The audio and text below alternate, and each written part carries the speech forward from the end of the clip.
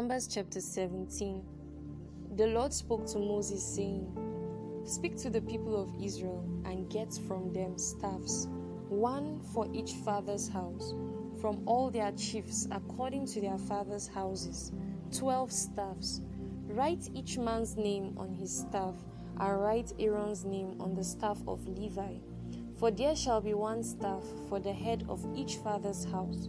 Then you shall deposit them in the tent of meeting before the testimony where I meet with you.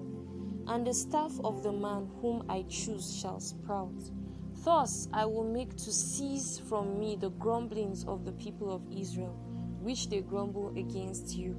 Moses spoke to the people of Israel, and all their chiefs gave their staffs, one for each chief according to their fathers' houses, 12 staffs.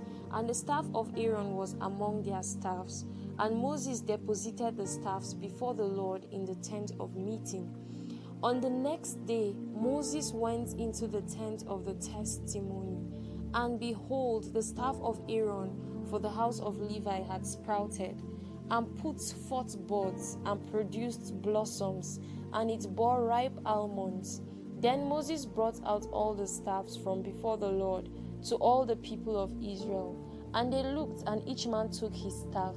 And the Lord said to Moses, "Put back the staff of Aaron before the testimony, to be kept as a sign for the rebels, that you may make an end to their grumblings against me, lest they die." Thus did Moses, as the Lord commanded him, so he did.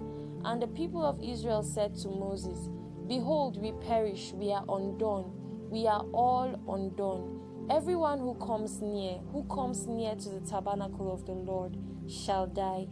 Are we all to perish?"